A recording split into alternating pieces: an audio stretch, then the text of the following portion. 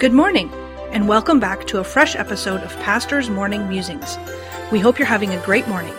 This morning, Pastor Jeff will share with us another great thought from the Word of God. Pastor Jeff, where will we be musing this morning? Good morning. Today we'll be in the book of Matthew, chapter number 5, and I'll begin reading verse number 13. Ye are the salt of the earth, but if the salt have lost his savor, wherewith shall it be salted? It is thenceforth good for nothing, but to be cast out and to be trodden under foot of men. Ye are the light of the world. A city that is set on a hill cannot be hid. Neither do men light a candle and put it under a bushel, but on a candlestick, and it giveth light unto all that are in the house.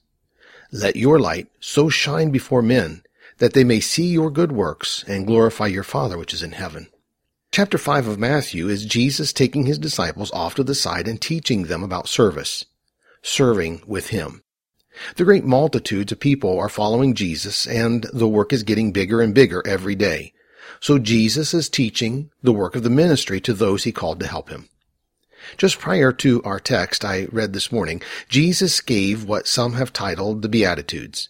They are in reality Jesus telling those serving with him how important to him all these variations of people are. Those in which would be a tendency to be overlooked were the very ones Jesus saw as special and focused his ministry upon them. In our text for this morning, Jesus spoke about salt and light. Those who are in service to him are to be salt and light. By the way, this includes anyone who is born again. God did not save us to serve ourselves. He saved us to serve him. Therefore, we are all to be salt and light for our Lord and his kingdom. And God's kingdom is not about possessions. It is about people. That is really what chapter 5 of Matthew is all about, serving people on behalf of Christ. As I came to verses 14 and 15 this morning, I stopped and mused for a moment. Ye are the light of the world. A city that is set on a hill cannot be hid. Neither do men light a candle and put it under a bushel, but on a candlestick, and it giveth light unto all that are in the house. I understand that Jesus is speaking about the follower of him being the light to a darkened world. But as a pastor, I am always noticing little things that could be applied to the church and those who serve in it. All Christians are to be light unto the world, but notice Jesus in his illustration also mentions a house. The one who does not hide his light under a bushel is one that giveth light unto all that are in the house. I could not help but to stop and muse that a house is in the world. The world has never been likened to a house, but the church has been likened to a house. God's kingdom has been likened to a house.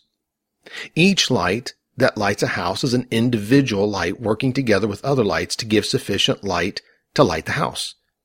The thought came to my mind this morning as I was musing, do you give light to the church when you enter it?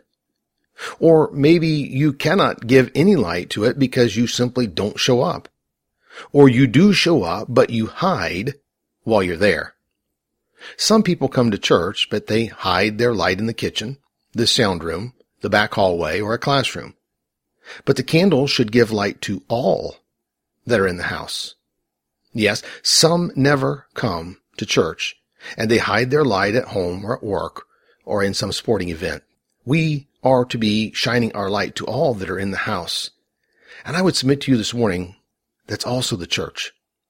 Jesus said, verse 14, Ye are the light of the world. A city that is set on a hill cannot be hid.